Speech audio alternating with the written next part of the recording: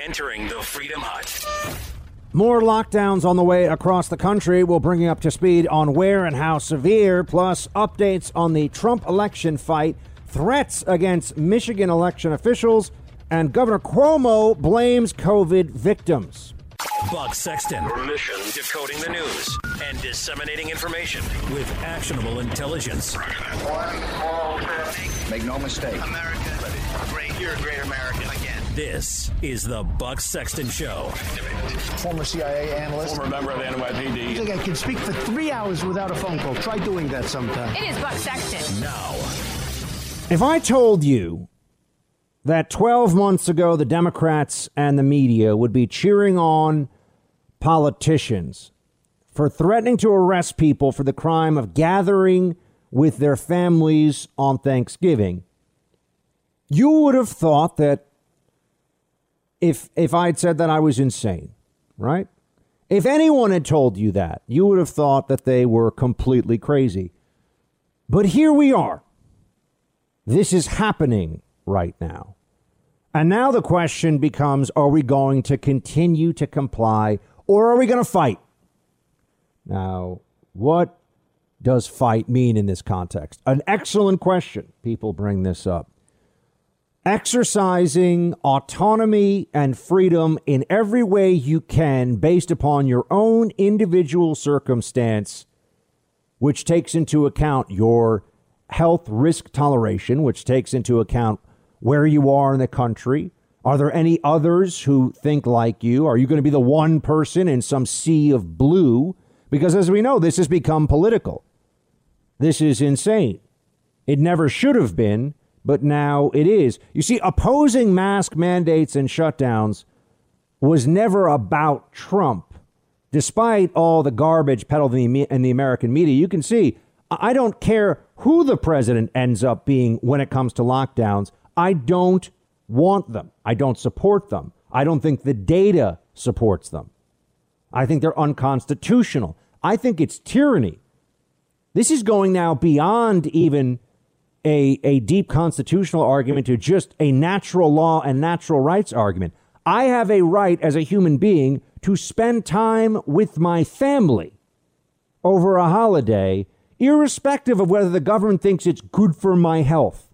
I don't give a crap what the government thinks about it. This is about individual decision making. It's about having the agency, the free will to live your life as you see fit. Remember, you're not doing anything in violation of actual law. You're not harming anyone, but they pretend that you are. They pretend that just because you're out and about, it means that there's a possibility of risk. But there's always a possibility of risk for countless activities that the government does not prevent. The government does not threaten to lock you up for engaging in those activities. You know, there are anti-COVID protests in Germany. There have been some in Spain. There have been some in many European countries. I suppose we're going to be told that these are all just far right nationalists or some other nonsense in our own media. Maybe they're just people that are sick of walking around all the time now outside with masks on. Wearing masks outside is not scientifically supported. There is no study. There is no basis for this. But what you see is a constant shifting of what the science says based upon the needs of the left-wing collectivist consensus. And that's what's happening right now. We have the CDC offering up guidance to people to avoid travel over Thanksgiving. I just want to ask you this. Do you think they're going to say, you know what? Good job over Thanksgiving, guys. Now the cases are really low. No.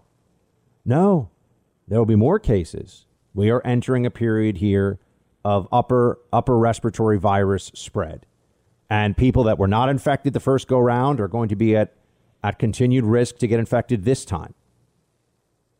This is just the reality of what we're facing and what we're dealing with.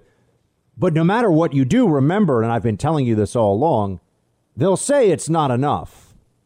They'll say it's insufficient. The lockdowns, the shutdowns of businesses that come along with it, the restrictions on your ability to move freely, to worship, to engage in religious practice, to go to funerals, to go to weddings, to have birthday parties. Unless you're Gavin Newsom, then you can go with a whole bunch of people, including senior medical bureaucrats from the state of California, to have one of the fanciest dinners in the United States indoors. The elites have no problem with hypocrisy. In fact, hypocrisy feels good behind closed doors in places the elites don't really want to talk about. It feels good. They like that they can get away with this stuff. They like that the rules don't really apply to them while they're going around crushing the likes of you and me. And I have to say, I'm tired of it. I'm sick of so many Americans walking around doing what they're told. We should all moo like a bunch of cows being herded into our pens. This is outrageous. I thought this was a country that believed in freedom and the risks that come with it. But no, we have bureaucrats. We have a system of control in place now that's taking all those decisions away from you. If you saw where we were, where we are now, if you could have seen that a year ago, I'm telling you, you would have said never in America would that happen. The American people would not go along with it. And that's why I say we fight. It's time to stop the lockdown madness. Those who want to live their lives should non-comply however they can. And then what's the level beyond that? Those tasked with enforcement of these rules should refuse to do so. Those with power who push this tyranny should be held to account. And those in positions of authority who are trying to fight for greater liberty, for greater autonomy for us as individuals, for our lives to be up to us, those people should be supported with everything we can, with everything we've got. There's no one answer to how you fight back against this. It may be that you just refuse to mask up outside because it's idiotic, because there's no basis for it, because they even told us that for months when the pandemic was raging through this country late last winter and into the spring. You don't need to wear a mask outside. That's not supported. The biggest studies that have been done on this say that the risk of transmission outside is effectively nothing. So maybe you don't wear a mask outside. Some of you perhaps will say, I don't want to wear a mask inside, but then you're going to run afoul of state law. You may find yourself harassed. Fights break out over this. People become violent. That's how unhinged they are. There are people across the country right now who think they have a right to lay hands on you because there's a 1 in 10,000 chance that you may have a respiratory virus, that there's a tiny chance that if they're near you for more than 15 minutes indoors, they may contract from you. The reproduction rate, the R number that goes along with viruses, even when it's at a pandemic, if it's an R of 1, most people who get this are likely to give it to only one other person. So when you really do the math, anyone that's threatening violence against you, that lays hands on you because you're not wearing a mask, is acting like a lunatic. But it happens. It happens all across the country. People have gotten into fights. There have even been people killed because they weren't wearing a mask. This is a mass brainwashing that has occurred. They ignore the data that they don't like. They dress up and inflate the data they do like, and they love this control, and we know they want to use it for much more than just COVID control. They want to use this for human control. They want to tell you what you can do.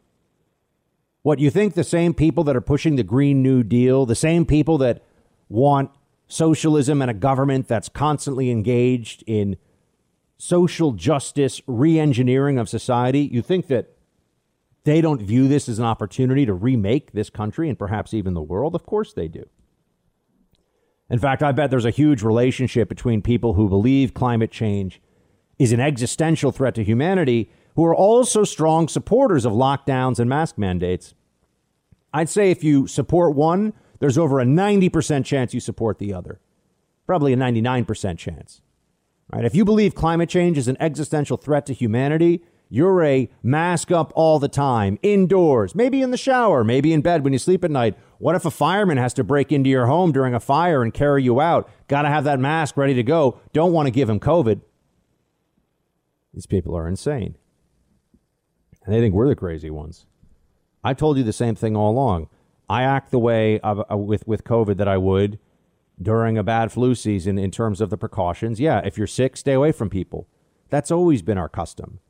And when Fauci says abandoning all public health measures, no, I'm not about to go to a crowded house party with 60 people indoors, shoulder to shoulder. I'm not saying be stupid, but could I sit in a restaurant 6 feet away from people and feel like I'm probably going to be okay? Yes, I could. Is being shoulder to shoulder at a bar maybe not a great idea right now? Okay, but those are based on intelligent risk mitigation strategies that we all know exist and are real. And it's also a question of individual choice. I'm saying I wouldn't do that. But if somebody feels like, one, maybe they've already had COVID, two, they're not particularly concerned about it, they should be allowed to live their lives.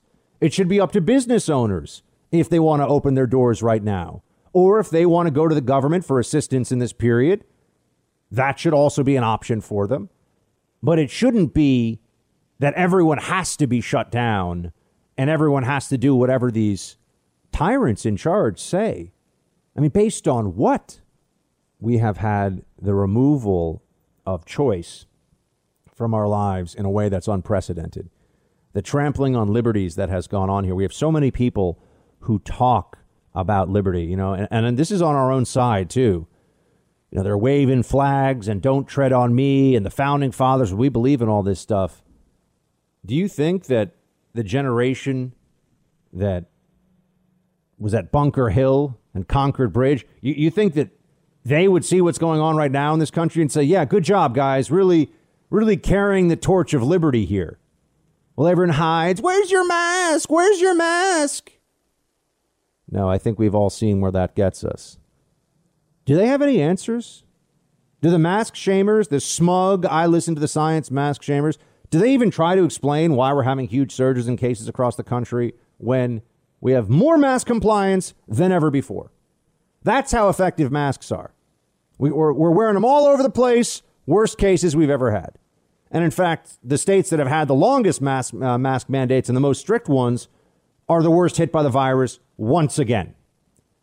But they don't answer those questions, do they? It doesn't really matter to them. Because as I've been telling you, this is about something else. The answer to how we fight back against this is in every way that you can, that you choose to. This is about whether you get to control your day-to-day life or the state gets to control your day-to-day life. Some of you are going to be particularly brave. You're going to say, I'm going to open my business. I'm going to walk around without a mask on. Understand, there are consequences to that. You may get fined. Your business may be shut down. Somebody might start a fight with you in the gym because you don't want to be on a treadmill with a mask on like an idiot. And I understand it. I appreciate that. I feel the same way. But everyone right now is making their own decisions about how to fight back against a movement that at its core is about removing your ability to make decisions. So there's some poetry there. There's some broader meaning in all of this. Tell people the truth about what you're seeing happening. Don't allow those who claim that they understand more than you for no apparent reason to bully you and silence you and make you do things you don't want to do. Fight back at your school board to get schools open. People who say schools should be closed are idiots. They're wrong. We've run the experiment. They were wrong. It's the lazy, disgusting teachers unions that are pushing for this stuff in major cities. We all know it. Fight for schools to reopen in your area. Fight for restaurants to stay as open as possible. 50% capacity, 75% capacity. Do what you can. Support those local businesses. We all have to band together here. The government's not going to pull us through this thing, and the government's not going to give us back our freedom. We have to find ways to do it ourselves. We have to take that freedom back. And otherwise, we're going to have holiday after holiday for months on end here where we're told, sorry, you don't get to see your loved ones. You don't have the right. I'm sorry. I still think this is America, and I'm not willing to give it up to the Fauci morons of the world. Not willing to do it. You're in the Freedom Hut. This is the Buck Sexton Show podcast. There are many states that do have mask mandates in place, and some that do not. But I look at their rate of spread, and the fact is that cases are increasing in many of those states as well. If you look at Wisconsin, they've had a mask mandate since August, and they have a higher rate of spread than the state of South Dakota. You look at Montana, they've had a mask mandate in place since July. Both of those states have higher rates of spread than the state of South Dakota. When you look at Wyoming, it has the fastest spread in the nation. And that is the concern that I have, is many times I don't want to approach a policy or a mandate just looking to make people feel good. I want to do good and actually put forward provisions that make a difference for families. And these local communities have some flexibility today that Sioux Falls can make a different decision than Rapid City. Rapid City can make a different decision than Lemon, South Dakota. Watertown can make a different decision than Pierre. And that's what some of these local leaders are doing in reacting to the people in the community based on what they want. Doesn't that seem entirely reasonable to you? That's Governor Kristi Noem, who I hope has a bigger future in the GOP. I think she's a star. I think she's what people like to think Nikki Haley is, but Nikki Haley is not in terms of the next best chance of a GOP female presidential candidate, somebody who would do really well in the Midwest, really well in the Rust Belt states. That's what I see. But back to what she's saying here, we have a lot of data. The data gets ignored. Mask mandates do not work. But the problem is the other side claims they're unfalsifiable, right? The moment that we talk about a mask mandate, they say, well, it'd be so much worse unless we had them in place. How do we prove that? Shouldn't we be thinking about mask mandates in terms that would be obvious to everybody, as in, of course these work, of course these are great, and they make everything just fine, right? But that's not the way that it goes. They won't ever back off of this. You think they'll admit to people that they put them through all this? You think they'll admit to people that that's the reality? They just made mistakes here. There were enormous mistakes made in so many other areas of the COVID response. But on this one, they're claiming it's settled science, right? They were putting people on ventilators, which was a terrible idea and caused a lot of people to die that probably, this is the medical community now. Now, I'm not blaming anyone, but I'm saying there were enormous mistakes made there. We don't really ever talk about it, but masks they won't back off of. Masks they think are sacred somehow. And remember, it is a symbol. It's about more than just that piece of cloth over your face. It has turned into, will you comply? Right? You know, don't tread on me. It's time for people to start saying, don't mask on me. Enough is enough. Thanks for listening to the Buck Sexton Show podcast. Remember to subscribe on Apple Podcast, the iHeartRadio app, or wherever you get your podcasts. So this is a good Thanksgiving to just stay home and stay within your bubble, or at most, a small number of additional 2 or 3 people who are also taking really good precautions. But this is a good year to stay home, and it's a good year for us to do it across the U.S. So maybe we could have a better Christmas.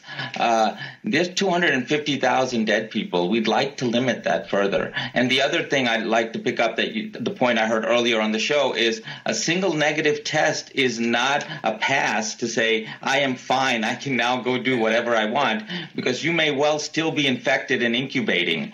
So please be cautious of thinking that, well, I got a single negative test somewhere and I'm good to go. Stay home. You can't test your way into Thanksgiving dinner. I mean, you just can't test your way to that table. That's just not the way of doing it. You can't test your way into Thanksgiving dinner. And we've seen this around the president, right? You couldn't even protect the president with a testing strategy. Even tests won't protect you from passing it on to relatives, getting it from relatives, they're telling you. I thought testing was our way out of this. Remember that? They always find the negative interpretation because there's no such thing as perfect health security. They always find it's possible, therefore let's go with the most extreme interpretation. People die every year. Tens of thousands of people die in America every year from influenza. Nobody ever says, don't have Thanksgiving, don't open your business, wear masks. Never happens. Now, you could say, well, Buck, that's only tens of thousands. That's every single year. And I know that they've made this argument, oh, you're a flu bro, and there's all this. How is this not a valid argument? They never even address this. We accept, as the cost of living in a free society, anywhere from 30 to 80,000 deaths will occur in the United States every year from influenza. OK, and that doesn't even take into account people that during the same respiratory illness period, are going to get other viruses that might turn into a bacterial pneumonia or other ways that people end up succumbing. We're talking about mostly older people who are at risk. Yes, we are all going to get old and we are all going to die. That is our reality as human beings. What's open to us in the meantime is what can we do between now and then? How much freedom do we have? How much joy? How much of a contribution? How worthwhile can we make our time here? And these idiots in the government, in the public health sector, are taking your time from you. I have never said, if you are worried, if you have health conditions, if you think you're at high risk, whatever precautions you want to take, by all means. And we should be set up to support anybody who feels like they're in that category. They should have an ability easily. There's a lot of food delivery services and things like that in large cities, but in more rural areas, people should be able to bring them food in a safe and secure manner. People should be able to bring them their medicine. I mean, we should have this all set up. But me, I'm going into an office every day right now already. I live in New York City. I was riding the subway every day, 4 times a day, believe it or not, during the height of the pandemic spread. And even after it hit New York City, there were a few weeks there where I was still riding the subway every day. So, yes, I would live my life. And when the virus was really bad, did I limit some contact with my parents to try to? Sure. But if everyone in your family feels fine, and now they're saying even if you get a COVID test beforehand, that's not sufficient. What they're saying is that there's a 1 in 10,000 chance. Remember, it's not a 1 in 10,000 chance that you're going to give COVID to somebody and they die. There's like a 1 in 10,000 chance that you'll get COVID unexpectedly, give it to somebody. That's the first leap. And then they have a 99% chance of surviving even if they get it. We're all going to hide from this now. We're all going to act like, remember, Thanksgiving, this is a one-time occasion we're talking about this year. This isn't do it every day. I'm not saying gather together with your whole family every single day, especially it's all about risk. It's all about what's acceptable. But they don't view it that way. No, they want to panic you. And it's not just Democrats. I mean, here's Secretary Azar. The bureaucrats, they don't want any heat coming down on them. So they take these positions. Here's HHS under Trump. Azar, play 12. The safest way to celebrate Thanksgiving this year is at home with the people you live with and through virtual celebrations. Gathering indoors with people who aren't members of your household is a higher risk activity for spreading the virus. Please know that there is light at the end of the tunnel because of the sacrifices Americans have made and the hard work that so many have done. We will have the chance to celebrate holidays much more safely with family and friends, not so far in the future. You know what the safest way to have sex is? Never have sex. It's true. You never know. Stuff can go wrong. I'm not even just talking about, people can pass diseases back and forth, but, you could have a heart attack. It happens. People die. Safest way to have sex, never have sex. People still could have complications in childbirth even. I mean, I'm talking about even in the confines of a marriage. Sex can be dangerous. Safest thing to do would be never have it. Never do it. It's a health risk. And it's the dumbest thing any human being's probably ever said, right? But how different is it really from the attitude you're hearing these days?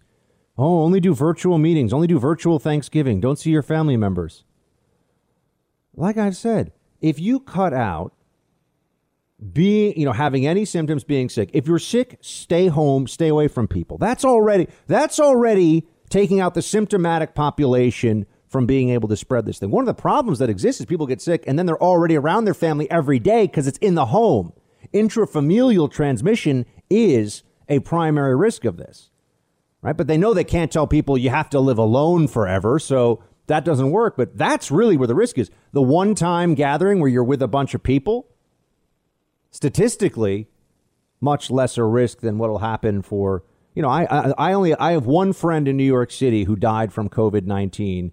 And it was my friend's father, but I've known him for almost 30 years, and he passed away from COVID, and he got it from his wife, who's a healthcare worker, who also got it, but she was fine. That's really a big play. And that was where there was maximum spread. And this is when things were going so badly in New York City.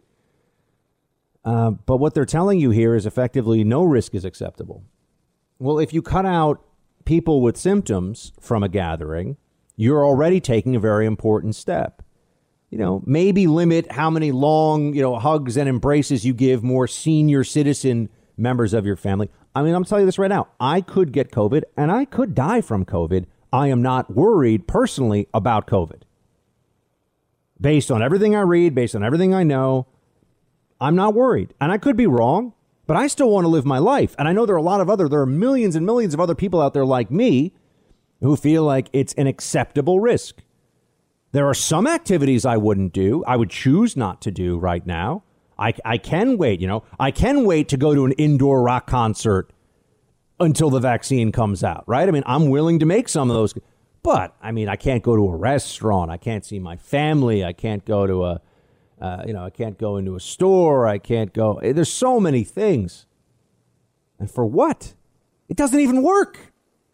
They're putting all these impositions on you. Do they really think that if we have fewer Thanksgiving gatherings, there's not going to be a whole lot of COVID spread all over the country anyway? You still got to go to the grocery store. You still got to go to the drugstore. People still have to live their lives, and living your life is a risk. Or you can listen to the panic mongers out there. You can listen to, here's Biden's COVID advisor. This is the guy that wants a 4 to 6 week lockdown. Straight nationwide. This is what you're going to get with the Biden administration. And I told you we were going to go into another lockdown as a country. And I've told you that the Biden administration, if it happens, was going to make everything worse. And here's the proof. Here's all you need to know. Play 4. I think right now we all have to understand that we need current information on the number of cases. I think that the White House Task Force report issued yesterday, or at least be made public yesterday, is right on the mark. We are really in a crisis stage. We have to be discussing what can we do? What do we do? It's not just enough to help Americans understand you don't want to swap air. How do you incentivize them? How do you help them realize that this is what they want to do? And I've been saying for some time, we need FDR moments right now. We need somebody to say, this is what's happening. This is how bad it is. We're going to see hospitals collapsing in the next 2 to 3 weeks.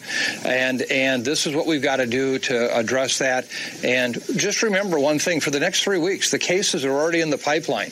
The people who are infected this morning will be the cases of next week in the hospital a few days after that, and will be in the intensive care rooms and dying after that. So even if we did everything we could right now, we would still not turn this thing around for literally 3 to 4 more weeks. Just 2 more weeks, 3 more weeks. These guys always say that. They're always wrong. But notice that he's already factored in here. If you do everything I say, it's still going to be really bad. But if you don't do what I say, it's going to be really bad. That's the choice we're always given. Do these horribly inconvenient, destructive, economically and emotionally and psychologically painful things, or else, and we still get the or else, but they tell us the or else is not as horrible as it would have been. They're wrong. They're just wrong. What they tell us doesn't do anything. It doesn't make, when I say this, if you could create a society where everyone wore their mask perfectly, where everyone socially distanced exactly as they said they would, where everybody would be careful about washing their hands, if you could re-engineer human beings so that we were robots and that we would all respond to the mandate like robots, we wash hands, we stay away, we wear the mask. If we did that, maybe it would be able to, while we were still doing that, dramatically curb infections. But the only thing that really brings infections down is telling you you have to stay away from other human beings. Keep you in your home. This mask thing is fantasyland stuff, that it's going to break the spread of the infection once it's already out there. We've already seen it's absurd. And you could say, oh, Buck, but the science. Yeah, but people don't wear their masks perfectly. Every time I get on the elevator in my building and everyone here is panicked, people are, fidgeting with their mask, their noses, they're breathing through their nose, which people believe might actually be where the worst viral particles might reside. They're breathing through their nose, not through the mask. They pull their mask down to cough. I can't tell you how many people I see pull their mask down to cough. Remember, all this has to do to be an ongoing pandemic. Every person who's sick gets one person sick. If it's an R1, a reproduction rate of 1, it turns into exponential pandemic very quickly. So these mandates are all based on the idea that people are going to be so good with the mandate that they won't even expose one person if they get sick. Does anyone really think they're that good at this? They're not going to breathe air into a room. It's aerosolized. You don't even have, you can get infected, and they don't want to talk about this, but the studies have shown this so far. You can get infected walking into a room after somebody's already been in there. How are you going to control for this? Viruses have been around as long as human beings have been around, friends. They've adapted to continue to spread. Why they exist, that's a whole other question. Who knows? But we have not defeated aerosolized virus with these measures, and we're not going to. So take basic precautions to limit your risk and then go forward and live your life as you see fit. Or just keep obeying the tyrants and see how you feel, see where you are in 9 months when maybe they'll start to say enough people have gotten vaccinated that you don't have to live in fear anymore. We'll see what the country looks like then. You're in the Freedom Hut. This is the Buck Sexton Show podcast. You may not have ever heard this one so directly before, but Cuomo wants you to know, Governor Cuomo wants you to know that if you get COVID, it's probably your fault. This is what he says. Play 20. And just to make it very simple, if you socially distanced and you wore a mask and you were smart, none of this would be a problem. It's all self-imposed. It's all self-imposed. If you didn't eat the cheesecake, you wouldn't have a weight problem. It's all self-imposed. That's moronic. I mean, truly, he's truly a dumbass. I don't know what else to say about it. It's your fault if you catch a submicroscopic aerosolized virus that's in wide circulation all across the country. People with masks on get sick. We know that for a fact. It does happen. There's no question about that. Mask wearers get sick. In fact, there's some data to suggest that it's mostly mask wearers in a lot of places who get sick. Now, that may be because of such high mask adoption rates. But the point is that it's people wearing masks that are getting sick in a lot of places. Maybe, yeah, sure, they would have gotten sick anyway, but the masks aren't some game changer for them, that's for sure. But he's straight up saying it's your fault. He is taking the position here that the reason COVID is hitting certain people is because you don't listen enough to their demands. You don't listen enough to what they tell you you have to do. I've been telling you this all along. This continues to be their fallback.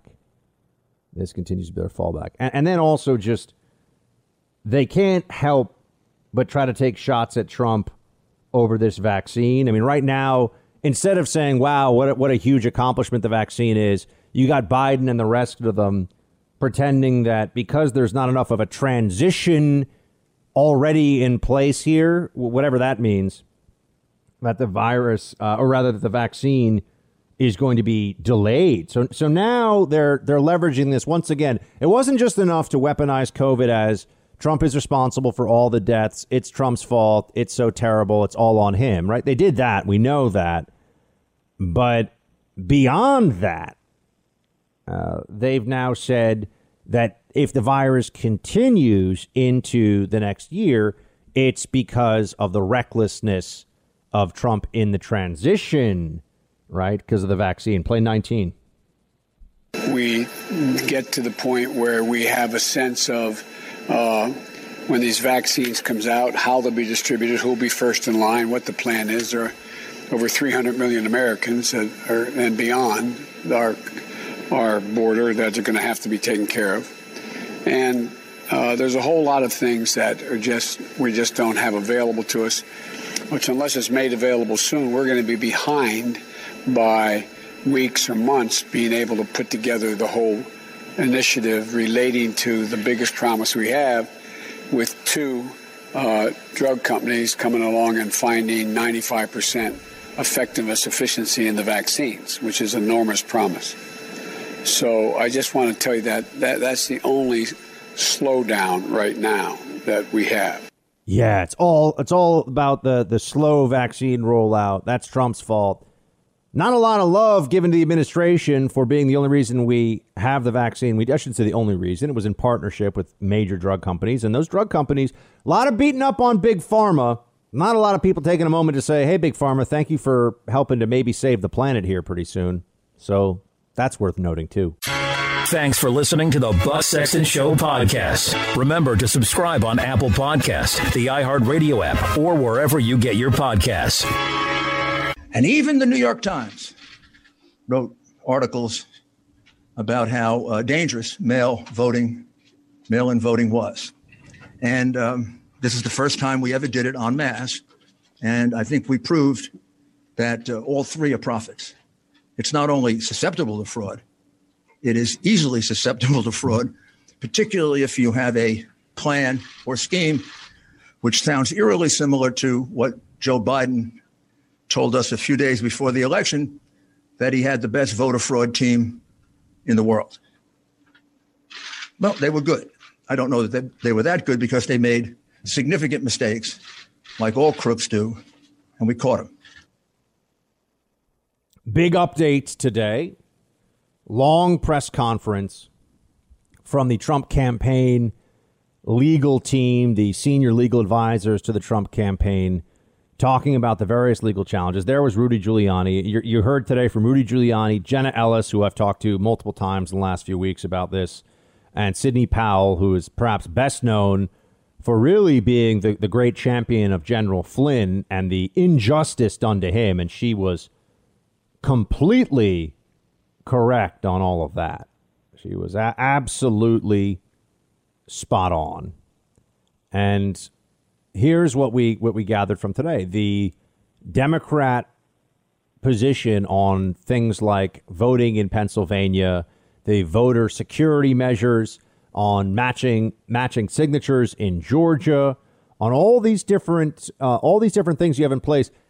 It's in part because if you do get into a super tight election, and it does matter that only every legal ballot be counted, you need to have the mechanisms there.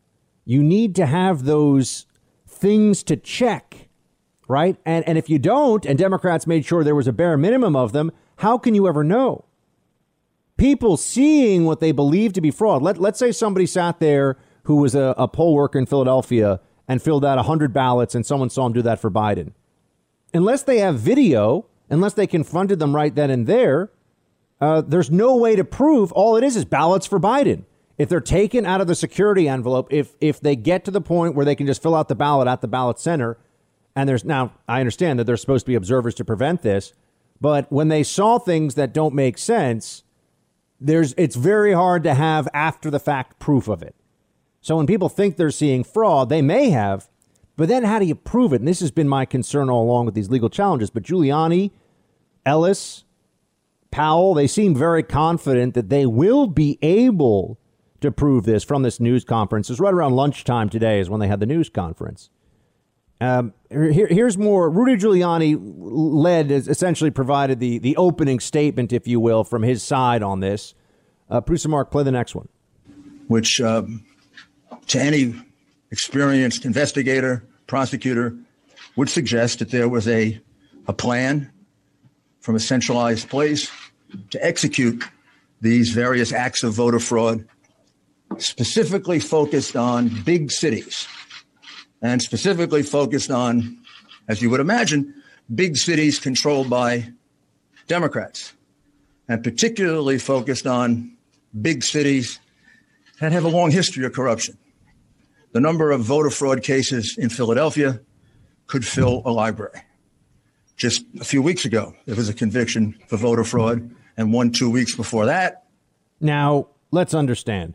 Giuliani here isn't just talking about irregularity. There are definitely irregularities. And Anyone who would claim that there would not be irregularities in a situation like this is delusional.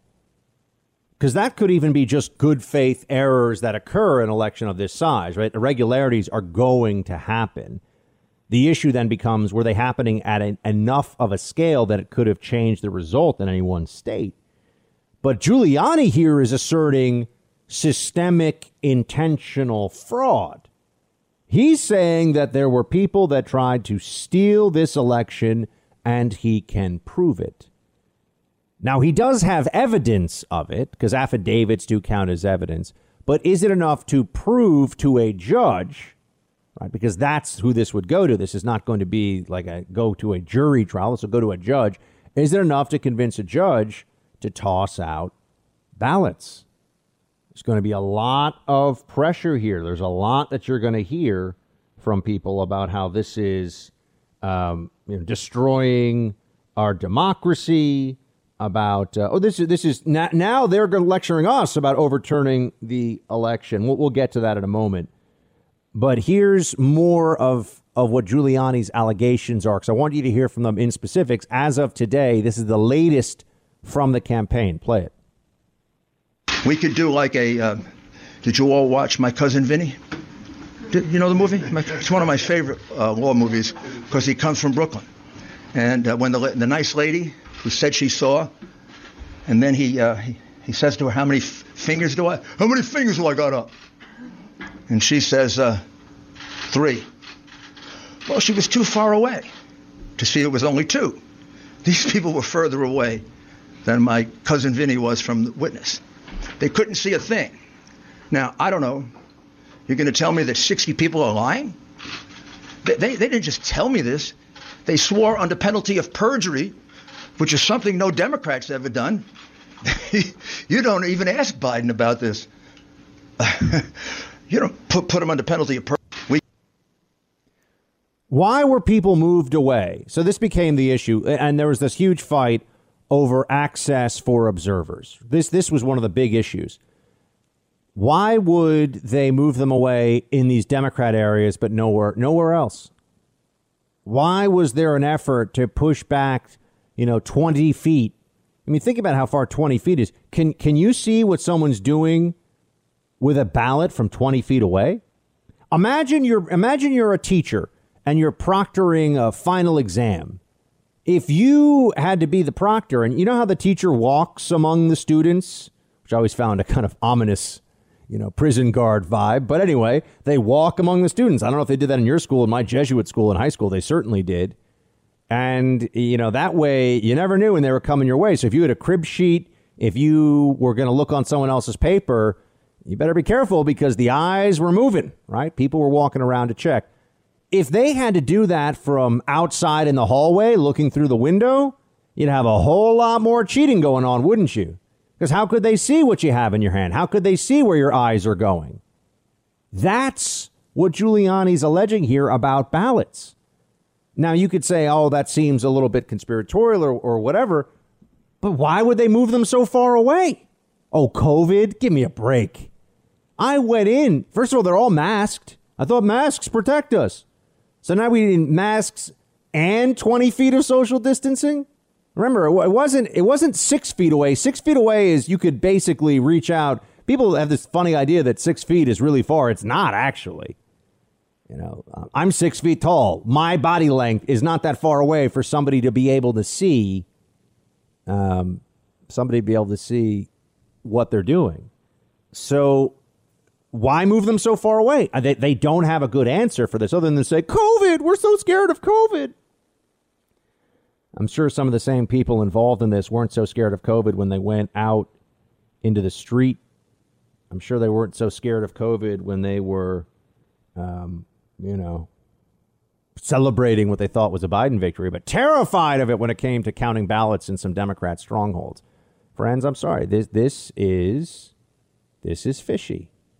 This situation is problematic. Let's be honest about that. Okay. More from... by the way, I like that he brought in My Cousin Vinny. It is a great movie. Really enjoy that one. Producer Mark, even you like My Cousin Vinny, right? Great movie. Of course. Fantastic. Yeah, great movie. There's so much about probably Marissa Tomei's finest work, and really Joe Pesci in his top 5, I would say. So great film. But he's right. Remember, they show the old lady. She tries. She's not trying to lie, but she can't see that well. And so her witness testimony was not that good because she was too far away. If you're supposed to witness possible ballot fraud and you're too far away, guess what? It's not gonna work. Not gonna work. So now there's more from Giuliani. Play it. That have come forward are extraordinary. Extraordinary number of people, extraordinary number of witnesses. And what emerged very quickly is there's not a singular voter fraud in one state. This pattern repeats itself in a number of states.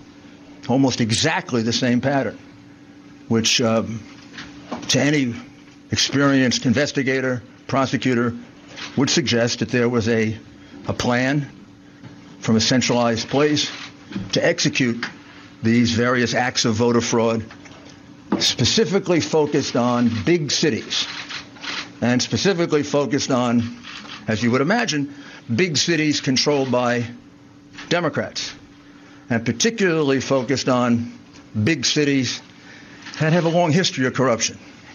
The number of voter fraud cases in Philadelphia could fill a library. Just a few weeks ago, there was a conviction for voter fraud, and 2 weeks before that. And I've often said, I guess sarcastically, but it's true. Right. Okay, so we heard this part of it. So I just want to say, let's understand that he is alleging a widespread conspiracy. He is. That's what Rudy Giuliani is saying happened here. The last time that people laughed at him and said he didn't know what he was talking about was around Hunter Biden. Who got the last laugh there? Who was telling the truth and who wasn't? He is saying there was a conspiracy in multiple states where there were certainly a lot of statistical anomalies and very fishy, very strange things happening. He's saying that stuff went on there that can only be explained by intentional fraud and a widespread conspiracy. Now, these are big allegations. I get it. Affidavits are evidence. My concern is this, and you know my promise to you. I tell you the truth. I know right now it's good for ratings, and for a lot of people on the right, it's just go all in and promise people any moment now, the smoking gun will emerge. This is going to be trench warfare in these courts. It's going to be little bits here and there, and there's not endless time here. There are deadlines that must be met, right? The state certification, the electoral college, and then inauguration. Those are going to happen. There's no delaying those things. The Constitution does not allow for a delay of those things. So, or I should say a delay of inauguration and the passing of power or the continuation of the current administration.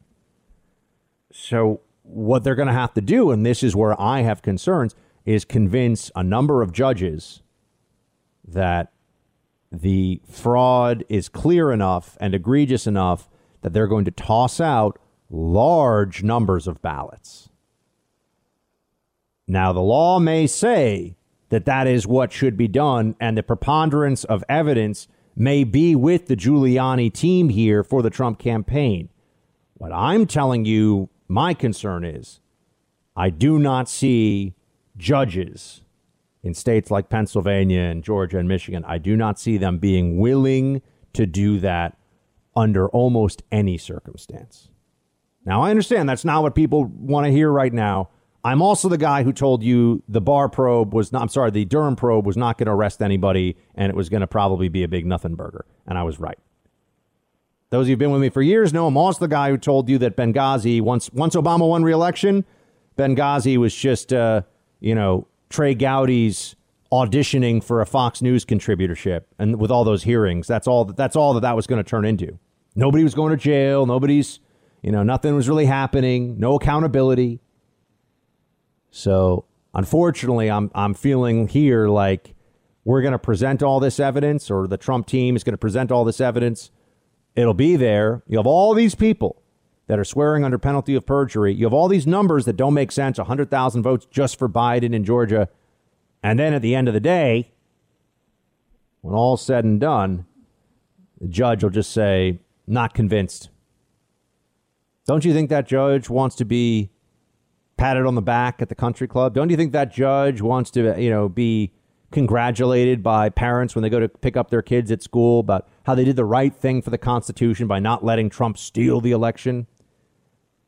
It's like the John Roberts phenomenon. Why do you think John Roberts sells out his constitutional principles on a regular basis? Because he wants to be that guy that kind of keeps it all going and is not a big fighter, and he wants to protect the institution. Just cave a little bit to the libs.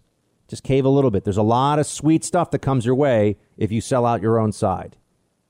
And that's for conservative judges. You think an activist liberal judge is not in a million years, right? You think somebody who's a leftist on the court? You think a Sotomayor on the appeals court or at a federal court in Pennsylvania or Michigan, somebody of her mindset is going to say, yeah, let's throw out all these votes?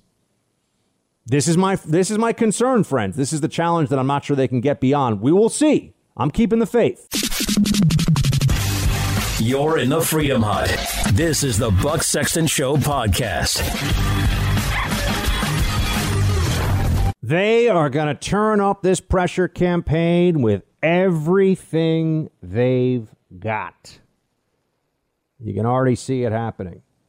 Here's CNN's sort of bench warmer for the other anchors, John Avlon.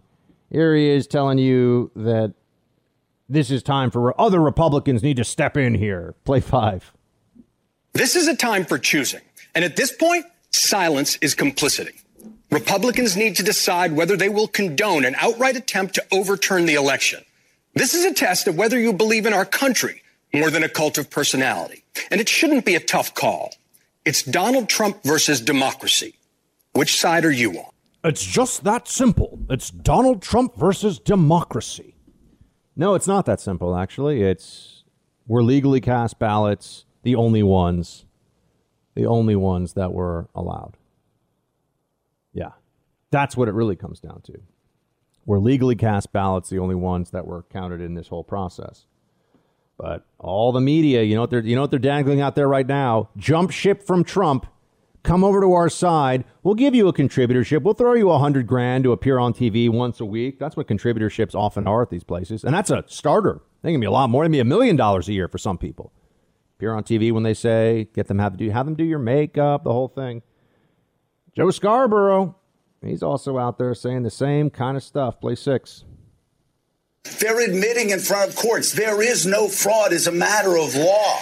They're admitting there's no way forward in any of these legal challenges. So now they're moving on and they're going to try to disrupt the electors, doing something that is grossly undemocratic, grossly un-American, and something that will stay with this Republican Party for years to come. They know it's over, and yet they won't do anything about it. Willie, we've ridden the riptide long enough. It's time for America to move forward. Get out of it, start swimming back toward the shore, and get on firm ground. What is undemocratic about using due process in the court system to bring legal challenges in a dispute? How is that undemocratic? That's why we have a court system. There have been elections determined by fraud in the past. There have been presidential elections that went to court. We all know about Bush v. Gore. So why is this undemocratic? They use these terms as if they have no actual meaning. They just use them because they think it makes them sound fancy. Or if you argue with them, you must be undemocratic. But then again, if you're looking to cable news in general for your analysis of what is good and right and constitutional, you will generally be very disappointed. Thanks for listening to the Buck Sexton Show podcast. Remember to subscribe on Apple Podcast, the iHeart Radio app, or wherever you get your podcasts. It's Harsanyi time. Our buddy David Harsanyi from National Review in the mix to tell us everything that's going on this week. He is the sage of the Beltway. I don't know. He lives inside D.C. somewhere, or in the Beltway at least. I know you're not a swamp creature, but you are swamp adjacent. So at least you get a good view of all those swampy things that are going on there. You can tell us what's happening. Let's start with where are lockdowns? Up here in New York City, it's very clear we're going into. It's going to be the same game. Okay, guys, we're just doing this thing but in 2 weeks we'll reevaluate. And I want to say the dumbass counterproductive thing you're doing isn't going to stop this. So in 2 weeks, it'll be, well, you guys didn't do a good enough job, so we got to do this other terrible thing now. We can all see it coming. How's it going down by around you? Well, I'm slightly confused because Andrew Cuomo had a book out about how he got the lid on this and it was over and he handled it so well. And yet now we're back to what was happening before, right? It's the same thing everywhere, and what bothers me most about this, a few things bother me, but one thing that bothers me is that no one's even concerned that we have, I shouldn't say no one, but people seem to be very concerned that we have governors acting like dictators. There's literally no legislatures in session passing these restrictions or laws. It's just whatever the governor wants. How long does an emergency last? Coronavirus is a serious pandemic. It's killed 200,000 people, but there is a 99% or above, survival rate for people who get it. Is that the kind of emergency that allows governors to do whatever they want, close churches, stop people from seeing their families? I mean, it's an insanity. And it seems to me, Davey, that there's not nearly the pushback on this that I would have expected. And look, I'm just going to say it. I think the Trump administration on this has been, and I think a lot of it was driven by politics and the need to not continue to get beat up, with the COVID attacks leading up to the election. But the DOJ, I'm sorry, you can't have governors telling people that they can't go to church. You can't have mayors staking out, Orthodox Jewish communities like they're selling heroin out of the back of the synagogue just because they actually want to gather and worship and do their religion. I mean, it's crazy to me. Especially when you have two sets of rules. You have one set of rules for Hasidic Jews in Brooklyn, and you have another set of rules for BLM protesters, and another set of rules for people celebrating that Trump lost the election, And at some point, this hyper focus on religious Jewish people starts to seem a bit anti-Semitic. And I'm not, I don't want to just throw that around, but I guarantee you that wouldn't be the case for any sort of, African-American church in Brooklyn. And it's getting to be quite ugly, I think, because you create the perception that it's Hasidic Jews who are like spreading this, but yet, it spreads in all states. It spreads all over the place. It spreads in states. I mean, there are spikes in states where there are no mask mandates, and there are spikes in states where there are. It's clearly something that is running through society, and same thing in Europe. No matter what kind of lockdowns you have, unless you're a really small country. And this idea that there's some exemption in the Constitution that allows you to simply make any rule you want because of coronavirus, it's such a dangerous thing. We have these rules specifically so that when there are times of emergency and there are times where someone will abuse their power, that it withholds them back. But yet it doesn't seem to be the case. And, maybe we need more lawsuits. I don't know. But, the idea that you can just shut a church down or shut a gun show down, as they did today in Virginia, these are constitutional rights. It doesn't say they're constitutional rights except when you get sick. It is what it is, and no one seems to want to defend it. David, I know this sounds perhaps a bit extreme to some, or maybe this sounds like it's exaggeration, but I really do believe it would be fair to say that parts of the Bill of Rights have been suspended during COVID. I mean, when you have governors, as we've been talking about, telling people, we will arrest you if you show up to your church because we say so, that feels like the First Amendment is null and void. When you have, some people are confronted with police and fines and dispersal orders for gathering outside, anti-lockdown protesters, while others are celebrated by the authorities, BLM protests and riots and looting, of course, that feels like a violation of equal protection. I feel like we need to start using those terms. No, I completely agree with you. Obviously, you have politicians. Give you an example, the Attorney General in Virginia, who is online celebrating the idea that he's shutting down gun shows, which are no more dangerous than going to a Walmart, which is open, because it's guns and because he wants to undermine the Second Amendment and because he doesn't want citizens to have to practice their Second Amendment rights. And the same goes with churches. The kind of hypocrisy in coverage of Hasidic Jews getting together, or church or mega church people getting together, and then BLM protests and the celebrations that went on in Times Square and elsewhere when on election night. It is distressing if you care about the First and Second Amendment and the Fourth and the Fifth and even the 10th Amendment, and the way that people are acting and the way Joe Biden is now talking about national mandates. He's not empowered to do that.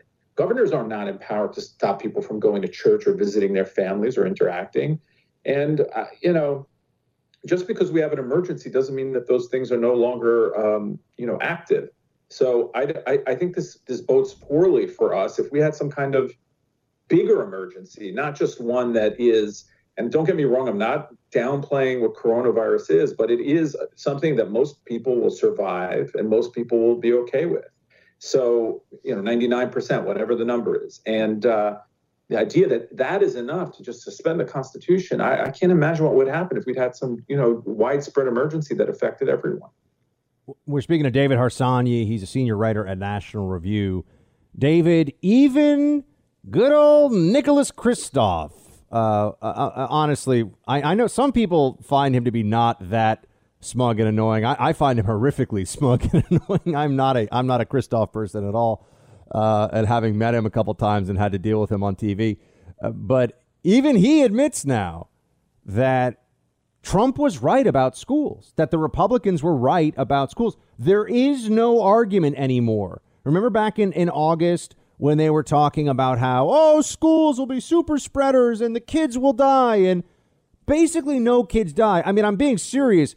You're talking about the same number of kids dying nationwide. And when I say kids, I'm talking about, under the age of 18 dying from COVID nationwide, as, die from meningitis in any given year, which is a disease that can kill you and does spread in schools and prisons and places like that.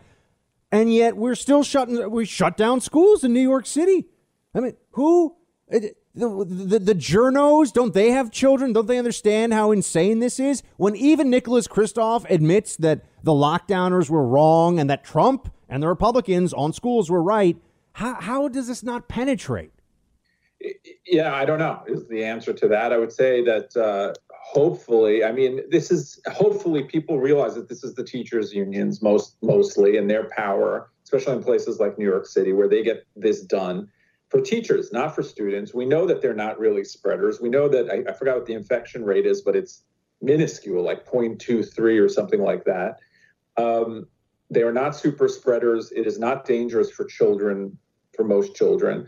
They're probably in more danger of being at home, and they're certainly in a worse situation for their academic future and for their mental well-being sitting at home. And then think about all the parents who now can't go and work, or, people who don't have a lot of money who can hire, babysitters and so on. It's a tragic situation. And to go back and forth the way they do on a whim without explaining it really. I mean, you saw Cuomo the other day at the press conference yelling at a reporter who dared ask him a question about this. It's a disaster. It's a generational disaster, or can become one if we continue acting this way. We don't even, vaccines are coming, but we don't know exactly how that plays out. So you can go into another year with this. You're taking 2-3 years of a child's life by not letting them go to school. And there's, not to get too deeply into it, but, teachers can assess learning disabilities, or they can assess mental problems or things like that, or depression. A lot of times teachers are the ones who see that, and they're not being able to identify those problems. And you're just creating an immense generational problem, I think. I mean, I remember, David, I'm somebody, I fell behind in school at a young age. They thought I was going to have to go to a special school. I had, which is interesting for somebody who's a radio host now for 10 years, I had a speech impediment, and all of this was around second grade, third grade, very important formative years. If I had to stay at home and stare at a computer screen and then just click on things, I mean, I don't even know what would have happened, right? I turned all that stuff around and had a much better, brighter academic future than anybody would have thought at that point. But but I'm just making this point that what you're saying is so spot on here. There's no real counter argument to it. But the Democrats, it's just all about power and what they want. I mean, it is about the teachers' unions. And honestly, just letting a bunch of lazy asses stay at home and get a paycheck. I mean, the people that work at my local grocery store, God bless them, the clerks, the manager, they've been there every day of COVID. They've never shut down. They've showed up to do their jobs. They're all still alive. They're all still fine. They can show up to make sure that my neighborhood's got groceries. But, you know, fourth grade teachers who are mostly in their 30s and 40s, if not younger, they can't do their jobs. Right. And part of this is, and I hate to get too political, is that they have a monopoly on schools. So there's no, you know, I'm not sure about New York, but I think that the private schools are going to continue to be open, Catholic schools and so on. So you can't even make decisions, and most people can't afford to send their kids to private schools. So they're stuck in these schools that are closed down, and they don't have much of a say in it because it doesn't even go through the legislature, I don't think, right? I think Cuomo just closes the schools down when he feels like it, or de Blasio. Yeah, it's just based on arbitrary numbers that they set up. Yeah. Right. And there's no evidence that these are super spreaders. If you look to Europe, there's no correlation between those things as far as I can tell. And, you know, it's funny because when this first started, I was very willing to listen to the lockdown people, the mask people, everything like that. I want everyone to be safe. I want my neighbor to feel safe when I'm around them, etc. But some things like masks, you know, there's all kinds of evidence out there about masks. It doesn't hurt me to wear one. I wear one. But with the schools, it's overwhelming evidence that they are not dangerous. There's overwhelming evidence that children are not in danger. There's overwhelming evidence that if you're in your 30s and 40s, you're probably not in any danger either. You have to protect vulnerable people. And there are people who have immunosuppressed systems or are older, and we should do that. But to shut all of society down, I don't even understand why most Democrats want that. I could understand it when they were trying to hurt Trump, and I'm not saying they made coronavirus up. It's a hoax. I'm just saying that they were much more but they weaponized to try to shut down it. They weaponized it against Trump, exactly. but now they're continuing with that weaponized mindset against the American people. That's what we're seeing.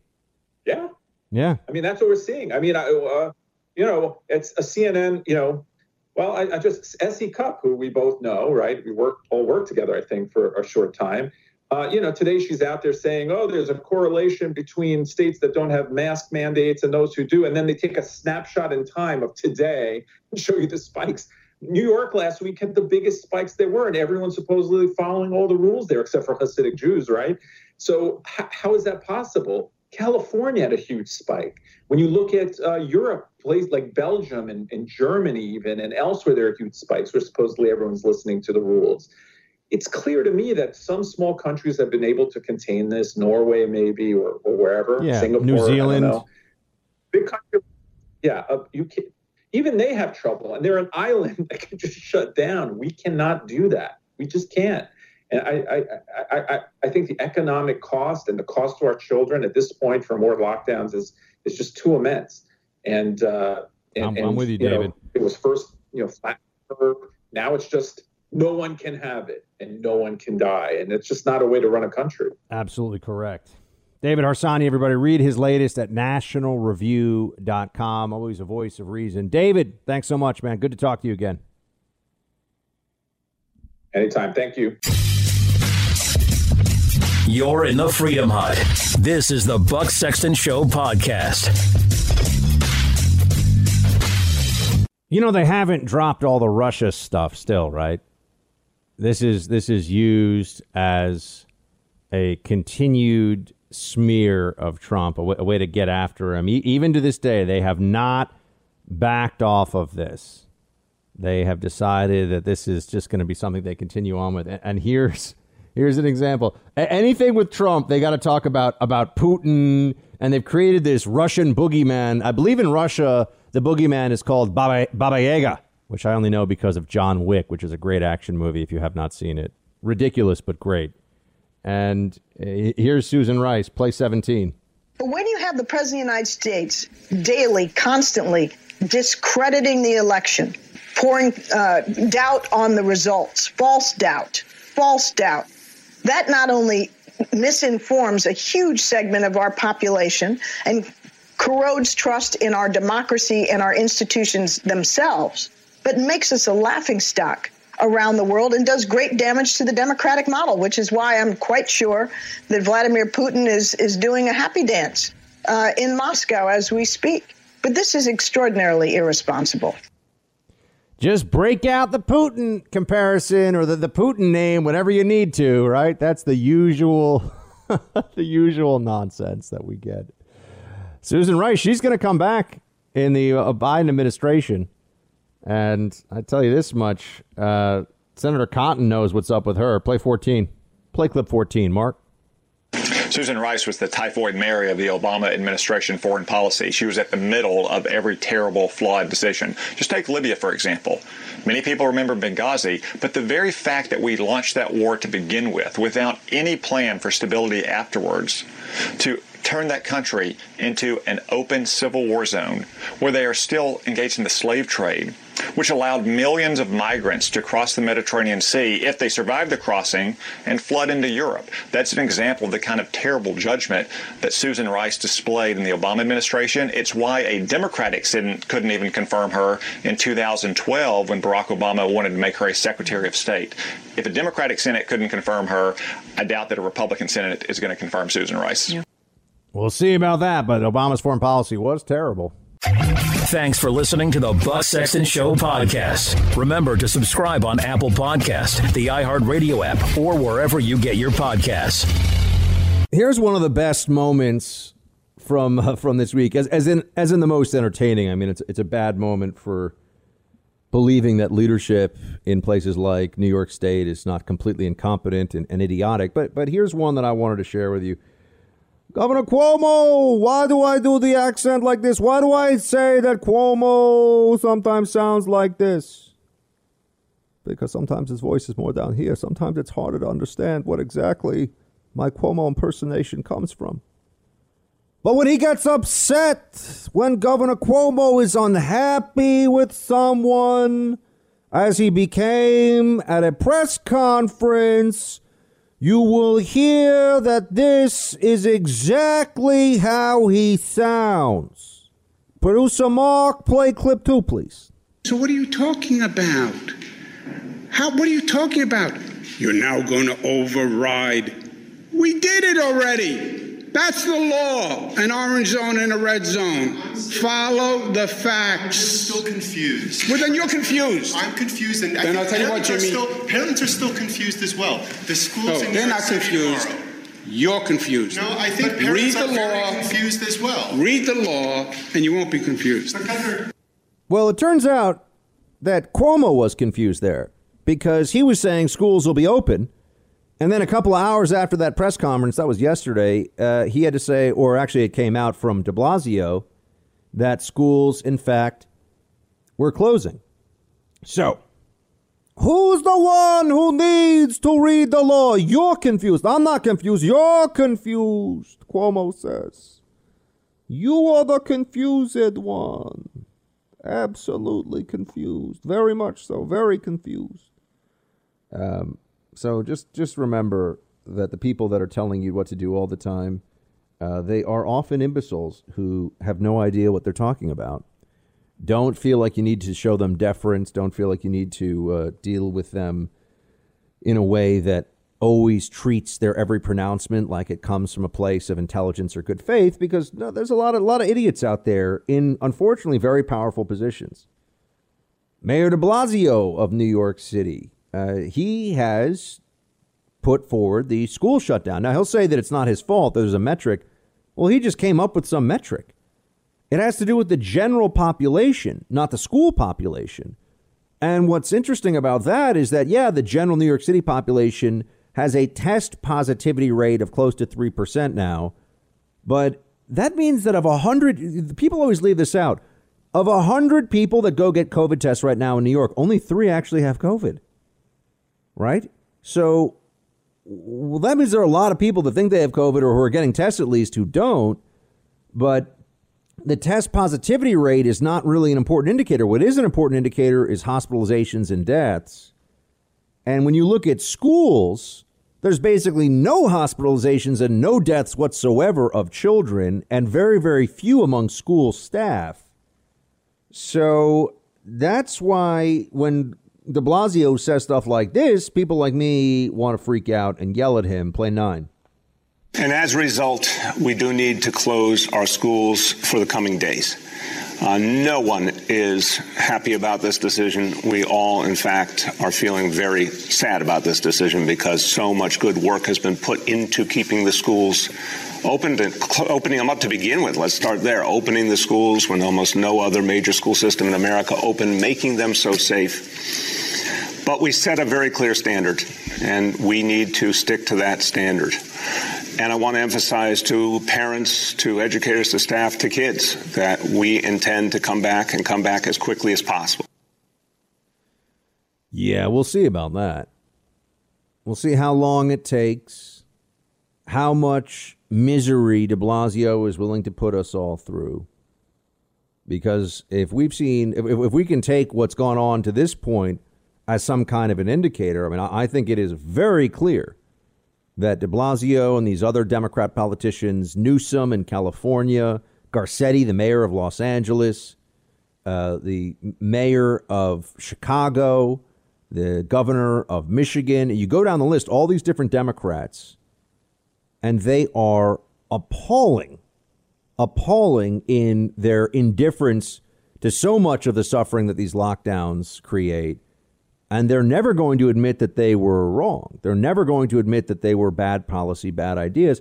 And the best way to make sure that no one can question them is to call for more lockdowns, right? If we're always going through a series of lockdowns, how can we even know? How can we even know what we've been able to accomplish or not in any given moment, any given place in the country? But it's sad. It's sad to see that those who are in charge in this way are so indifferent, and that the suffering that's going to happen as a result of parents that now have, what are they going to do with their kids? What's the plan? How does this work? Right? But there is no plan. The plan is just shut down out of panic, make sure that they can't be accused of being the problem here. And I'm just going to keep saying it. This is not rooted in the science. And the Democrats are being really ruthless here. This somehow was about defeating Trump, and now they can't turn it off. Now they can't stop thinking of this as a way of attacking all of us, right? Of attacking our freedoms, of locking us all down. They're so convinced they're right. And I really believe this, especially I come across this among Democrats. They simply do not want to believe that they were wrong. They think they're too smart for that. They think that doesn't compute for them. I'm a smart person, so I believe in masks and social distancing mantra as the key to defeating this pandemic. Here I am saying we've been doing that for months. How long do we have to do this and it not make any change that we can point to at all in the caseload or the mortality or anything else before you recognize that as a policy, that does not work? This is what they don't understand. It's one thing to say, I keep bringing this up, if you wear a mask all the time and social distance all the time, you might. That's not how human beings function. And the very people that are telling us to do that don't function that way. So why do we keep pretending that having those policies are going to work when we know that people won't do even what would be necessary by their own scientific, their own scientific assessment for all of us to do, right? If you're around somebody and they're breathing out virus and you pull that mask down for 1 second, you might have been infected, right? You don't know. Depends on how much viral load is in the air, and we have no real way of measuring these things. But all I can tell you is that you look at states that have mandates, you look at states that don't, and there's nothing you can point to that shows that mandates really work and help. And we know that the thing with the mandate is it's guaranteed. It's guaranteed that it's going to be painful and economically disastrous. That you definitely get. And you're going to see a tremendous amount, especially going into this winter, of the blame game being played here over who's responsible for all this pain and suffering. Play clip 8. Here's Bernie Sanders on that. I think if we come out strong from day one, standing up and making it clear that we have proposals to benefit working families, and if we are prepared to go into those states to tell those Republican senators, you're not going to vote for a strong COVID-19 package which protects workers. Guess what? We're heading into your state. We're going to explain it to the people in your state. Now, we don't know what the results in Georgia will be, but it is going to be a very, very tight Senate.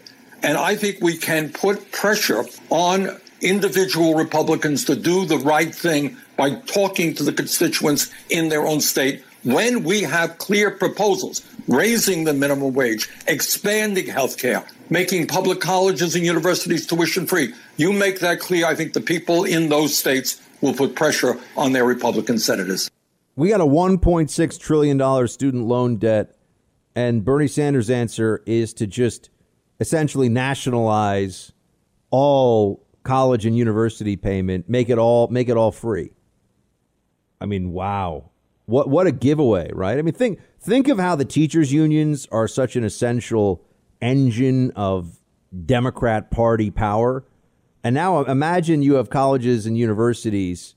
And now I'm talking about state college and community college and universities. But imagine that everyone just goes tuition free. It's all paid by the government. Those places are going to be even more communist enclaves than they currently are. It's going to be outrageous. But remember, Bernie Sanders is out there saying that they want to help people. He's out there making this case. And on the other side of it, you've got Nancy Pelosi, who slowed down aid to cities, who didn't want to do what was necessary to help the cities because she wasn't getting everything that she wanted. So they're completely willing to watch people suffer during this pandemic. They have no problem with the continued suffering that's going on because of their intransigence on some of these issues. And now they want to act like they care so much and they want to help you. It's just absurd. Mitch McConnell points this out. Cocaine Mitch, let's hear from him. Play 16. Republicans have spent months trying to get another bipartisan rescue package passed and signed into law for the American people. For months, our position has been entirely consistent. We want to reach agreement on all the areas where compromise is well within reach, send hundreds of billions of dollars to urgent and uncontroversial programs, and let Washington argue over the rest later. There's no reason why doing right by struggling families should wait until we resolve every difference on every issue. But, unfortunately, both Speaker Pelosi and the Democratic leader have been equally consistent, and they don't think Congress should do anything at all, anything, unless they get to cash out a far-left ideological wish list, including things with zero relationship to the present crisis. That is what's going on. It's give Pelosi exactly what she wants or nothing. And it's nothing for the people. It's nothing for Pelosi constituents. But Charlotte Nancy doesn't care. She's got millions, and she's powerful, and she just plans to keep doing exactly what she's doing right now because she's a master legislator. She's really concerned about one thing and one thing only, as I always tell you. Speaker Pelosi is concerned with her own power. Play 13. It's a statement that I made. And we are, listen, if my husband is listening, don't let me have to be more specific than that because we never expected to have another term now. I consider this a gift. And I can't wait to be working with Joe Biden and preparing us for our transition into the future. So I don't want to undermine any leverage I may have, but I made the statement. It's all about what Pelosi's going to get out of this. It's all about Pelosi benefiting, but she pretends it's about the people. That's the funny part. She pretends it's about helping all of the rest. Never true then, never true now, but Nancy gets away with it somehow. There's a part of me that's fascinated by her. Such an unimpressive person who's managed to just cling so ruthlessly but effectively to power for so long. You're in the Freedom Hut. This is the Buck Sexton Show podcast.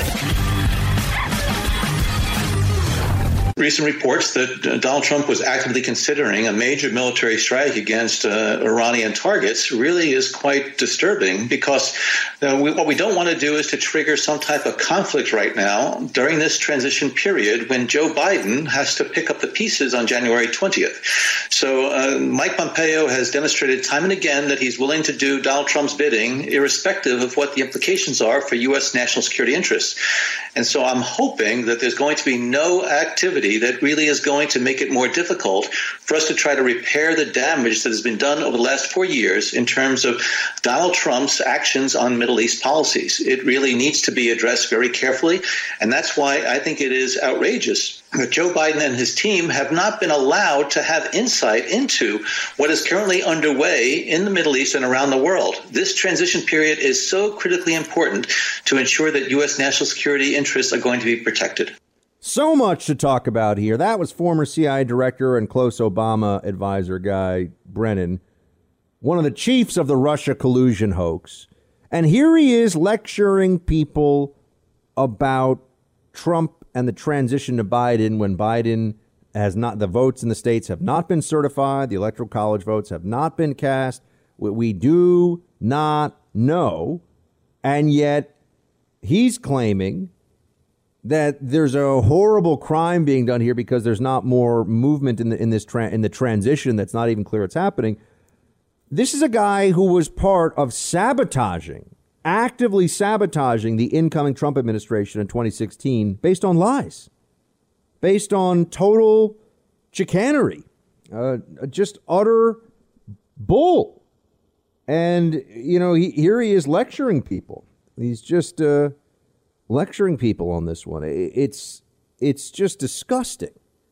But also beyond that, to talk about Obama's, to have been part of Obama's Mideast policy and the foreign policy Obama administration and act like you're in a position to lecture anyone about anything is mind-blowing. I really mean that. It is completely mind-blowing. The Obama administration's foreign policy was a disaster. No achievements to point to.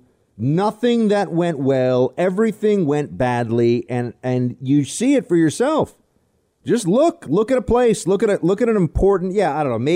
Maybe our relationship with Moldova improved, although I doubt it. Right? Maybe you find some country somewhere in all the hot spots. China got to just run over us and do whatever they wanted. No real pushback. Iraq was a disaster, Syria disaster, Libya disaster. I mean, go down the list. The rise of ISIS. And now you have this very troubling trend, and it's coming from a lot of Republicans too. Trump wants to draw down even more in Afghanistan. And you have all these Republicans who are saying, no, we can't do that. We have such a strategic interest in Afghanistan. What's the strategic interest in Afghanistan? What? That we're going to just stay there forever to make sure the Taliban never takes over? Is that our strategic? So we've permanently, partially colonized Afghanistan. Is that the plan? What are we really doing there? Oh, we're stopping it from becoming a terrorist safe haven. Look, I used to believe this rhetoric too. I used to think that, yeah, we got to do that. But I mean, if they come at us, if there's another 9/11 like plot that happens from somewhere in Afghanistan, we'll go there. We'll lay waste to the whole thing again. I mean, we can't live our life in constant fear of a strike that happened 20 years ago that could be plotted from any number of places that aren't Afghanistan. So, I just think that the stories you're seeing about the permanent national security bureaucracy essentially standing athwart Trump's efforts to pull out of these countries, I just want to say, who the heck do they think they are? What makes them think that it's legitimate for them to try to thwart the will of the duly elected president of the United States in this way? I mean, it's appalling. The fact that they believe that they should be the ones stopping the president from doing a drawdown of troops in Afghanistan, where do they get that authority? I mean, the forever war mentality is one thing that I hope we carry on into the next administration and the one after that. And I mean, the anti-forever war mentality, right? The fact that we've learned how terrible forever war is. I hope we carry that lesson on, that we continue to understand what a disaster that is. And Trump has not started wars. God bless him for it.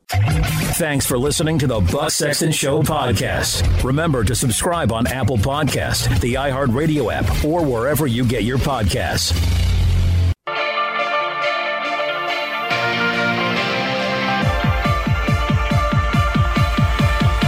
Hey, Team Buck, it's time for roll call.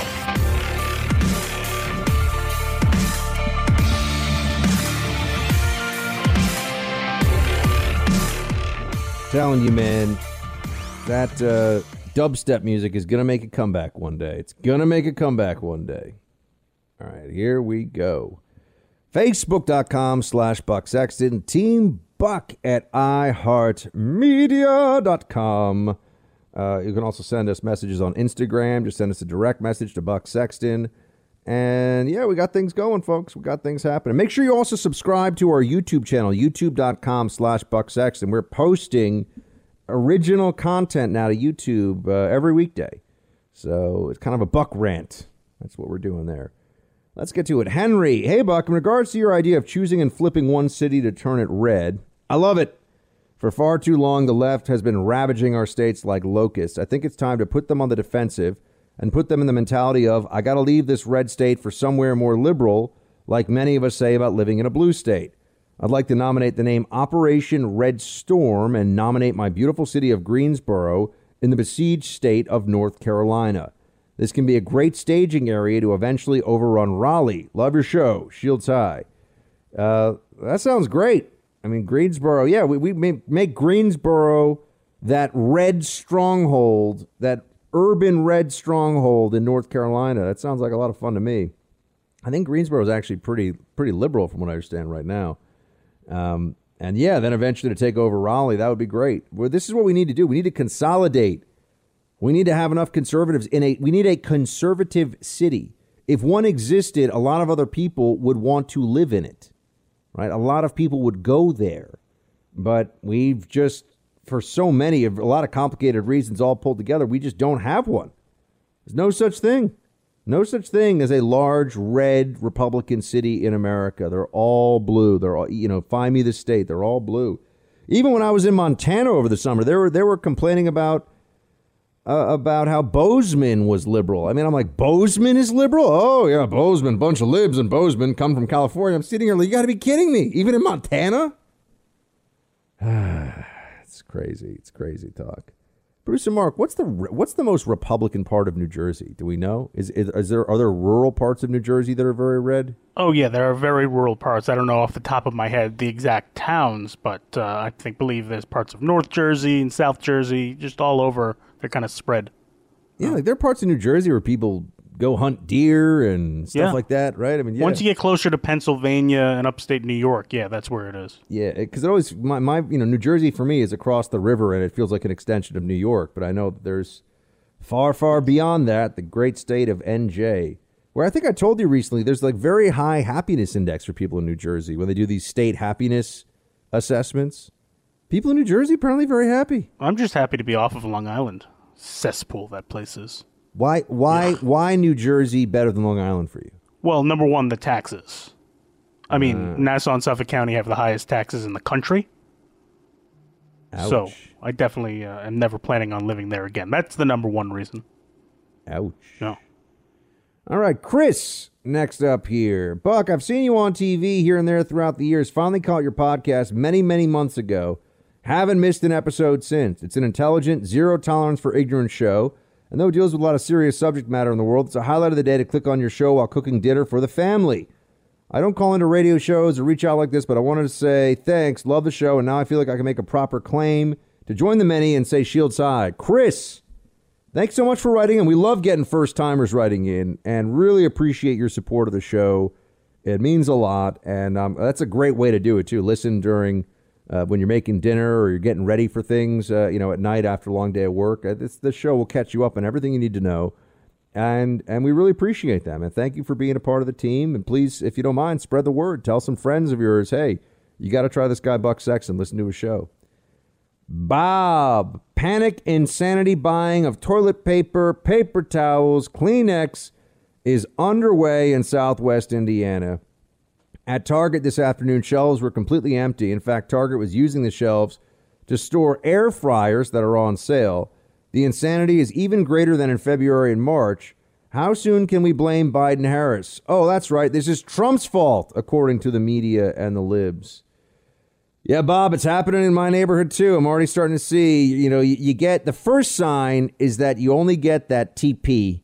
You only get that toilet paper that's kind of off brand. And you're like, that's going to be a little rough on my tushy. The bad toilet paper. You know what I'm talking about, Mark? Yeah, one ply. Yeah, there's exactly. Like public school toilet paper. Everybody wants that nice, luxurious, capitalist, first world TP. You know what I mean? You want that stuff. You do not want the bootleg TP. It is not good. And I go to the store now, and that's all that I see, and that is rough. And I don't want to have to use, what do they use for babies or whatever? You know what I'm talking Baby about? wipes? No, well, that, but is it Decidin? Because if things if there's a little bit of roughness, you don't want that. You want the soft TP. Just get a bidet. That seems like a lot. I don't have the room. My bathroom, I live in an apartment in New York City. My bathroom is tiny. The bidet. Yeah, they have ones that attach to toilets. Did they really? Yeah. It's a big thing now. Yeah. I mean, I'll just tell you this. There's the panic buying already starting to happen. And what I find amazing is people, they want to stock up on dried pasta. And I just want to say, if it comes down to that last box of, baked ziti or whatever, or of ziti is what keeps you going, keeps you from starving. Society's got such bigger problems that I don't think it's going to matter that you got one more box of ziti. I'm just going to say it. I think we got bigger issues. So I wish people wouldn't do the panic buying, but it's already happening. Paper towel is going to be very hard to come by. Lysol wipes, even though, friends, it's aerosolized. It's not about surfaces. We've learned this. Everyone needs to pay attention to this now. That's where we are. But, the libs don't want to, people don't want to listen. People don't want to listen. They want to think that what they've been doing in the past is smart. It's right. Such is life. All right, Brian. I heard you say that liberals blame us for the mask and lockdowns being ineffective by saying we're just not doing it right. Isn't that just the same excuse they use to explain why socialism has always failed? Yeah, Brian, that's what I've been saying. That is my argument. That every time a lockdown or a mask mandate fails, every time that happens, the response is we didn't do it enough. And you see a similar mentality when it comes to socialism and communism. What happens is that it doesn't work. We know it's not going to work. And then they turn around and they say, well, you didn't do it the right way. That's the problem. It's you. It's not that our ideas are wrong. It's that you didn't do the idea the way it was supposed to be done. A very easy way to evade accountability. And certainly for socialists, that's a highly appealing situation. They want to avoid accountability. TJ, Buck, can the Republicans put up a nominee for the next House Speaker against the Democrat nominee Pelosi? Also, correct me if I'm wrong, but the Speaker does not have to be a member of the House. Therefore, would it be unreasonable for Republicans to nominate an agreeable moderate Democrat who does not belong to the House and who may be able to pull away a few Democrat votes come January? I'm thinking someone along the lines of a certain former congresswoman from the Aloha State. What do you say? TJ, it's a nice idea, but it's not going to happen. Nancy Pelosi rules that Democrat roost with an iron grip. She's not messing around, and she's going to get her way. And Republicans have we got nothing to trade. We got nothing to offer for putting forward a nominee that's different than what the Democrat caucus would want or what the Democrat base would want. So that's where we are. A nice idea, interesting, thinking outside the box. And yeah, it'd be nice to have Tulsi Gabbard, but remember, Tulsi Gabbard's a huge liberal, guys. I mean, she's just not a hateful, spiteful liberal with no redeeming qualities, but she's a big liberal. That's real. Pablo. Hey, Buck, I was remembering all the antics the left pulled in 2016 until Inauguration Day in 2017. The left started with Obama holding a press conference stating it was the Russians. Then the campaign to change the Electoral College's votes. As if that wasn't enough, The crazy House members began begging the Senate not to certify the Electoral College vote. This was daily and accepted by all the left-wing outlets. Now it's un-American to legally challenge the tallies in the courts. Hypocrites! Shields high. Now, Pablo, you're right. I remember there was the whole push among Democrats for faithless electors that the Democrats were trying to get. This is in 2016. They were trying to get people in the Electoral College who were bound by their word to support a certain candidate. They were trying to get them to just switch, which technically could happen. But can you imagine what that would have resulted in? So, yes, the Democrats tried everything, every dirty trick they could come up with. There was nothing that they were unwilling to do in this process of trying to stop Trump in 2016. I mean, they did everything they could think of. So I agree with you that it's very hypocritical for them now to turn around and say, why aren't you respecting our democracy? Because we all know that it's not about democracy for them. We all know that it's not about respecting the system. They want what they want. That's it. They want to get the result that is desired. Everything else is noise. Matt writes, Buck, Marx and Engels envisioned that the care and education of the children becomes a public affair. Society looks after all children alike, whether they're legitimate or not. My question to you is, does this mean that public education, daycare, etc. is inherently Marxist? Keep up the fantastic work. You too, producer Mark. Shields high. Yes, I mean, public schools are socialism. So yes, that is true. And I don't think they have to inherently be Marxist indoctrination centers, but the concept of public school is socialist. And I think it's interesting that we're in a wealthier and wealthier society with more and more free access to information, and yet we rely on the state to provide education for children, much more so than we should have to. You're in the Freedom Hut. This is the Buck Sexton Show podcast. The roll call continueth with Wendy. Hopefully not off gallivanting with Peter Pan and Tinkerbell. Buck and Mark, I have not ever responded to a talk show host before, but after listening to the two of you talking about favorite Thanksgiving side dishes last week, I was compelled to offer up a new option for you. It broke my heart, and I found it really hard to believe that both of you have gone through your entire life and not had the opportunity of experiencing a green bean casserole at Thanksgiving or Christmas. I can't help but wonder if that's a regional preference or not, but I grew up in the Midwest where it was standard. Well, Wendy, we appreciate your thoughtfulness about us. I just know that green beans are the thing that you usually put on a kid's plate so that there's something green and they're eating healthy. I don't think anyone ever goes, give me those green beans. But maybe if the casserole has like cheese and breading and stuff, is that, I mean, what's in a green bean casserole, producer Mark? I have to imagine there's cheese and breading and whatnot in it. Why else would people eat it? That's a good question. Let's see. I'm looking at a picture of it. It looks like there's some sort of, green beans, cream of mushroom soup, and French fried onions. That actually sounds like it's probably pretty good. Yeah, I don't mind a green bean. It's just not the thing that I'm looking forward to at Thanksgiving dinner. I mean, cream of mushroom soup, I used to drink that all the time as a kid. I loved it. I thought cream of mushroom soup was amazing. So like instead of like fruit punch, you'd have cream of mushroom soup? No, I wouldn't drink it like that, but that's gross. I think that Kool-Aid, fruit punch Kool-Aid, I went through a phase where I thought that was amazing. I also drank a lot of Yoo-Hoo until I figured out one day that it's not even chocolate milk, it's chocolate drink. Well, yeah, how do you think it's just sitting there on shelves? Yeah. Ew. I used to drink a lot of Nestle Quick, which was not calorically a good decision, but it was delicious. I will say that. I loved that. So yeah, Wendy, maybe this year at Thanksgiving I'll try my first green bean casserole. Sounds like it's probably quite yummy. I mean, anything with cream of mushroom soup. I was kind of just thinking of like a big green bean side dish, and green beans are fine. I'm a cooked green vegetables fan in general. I like Brussels sprouts. I even like kale. I love spinach. I'm into broccoli. I'm into all that stuff. Green beans, man, I like them with a little bit of sliced almond, kind of the French style. What is it, green bean almondine or something? That stuff is good.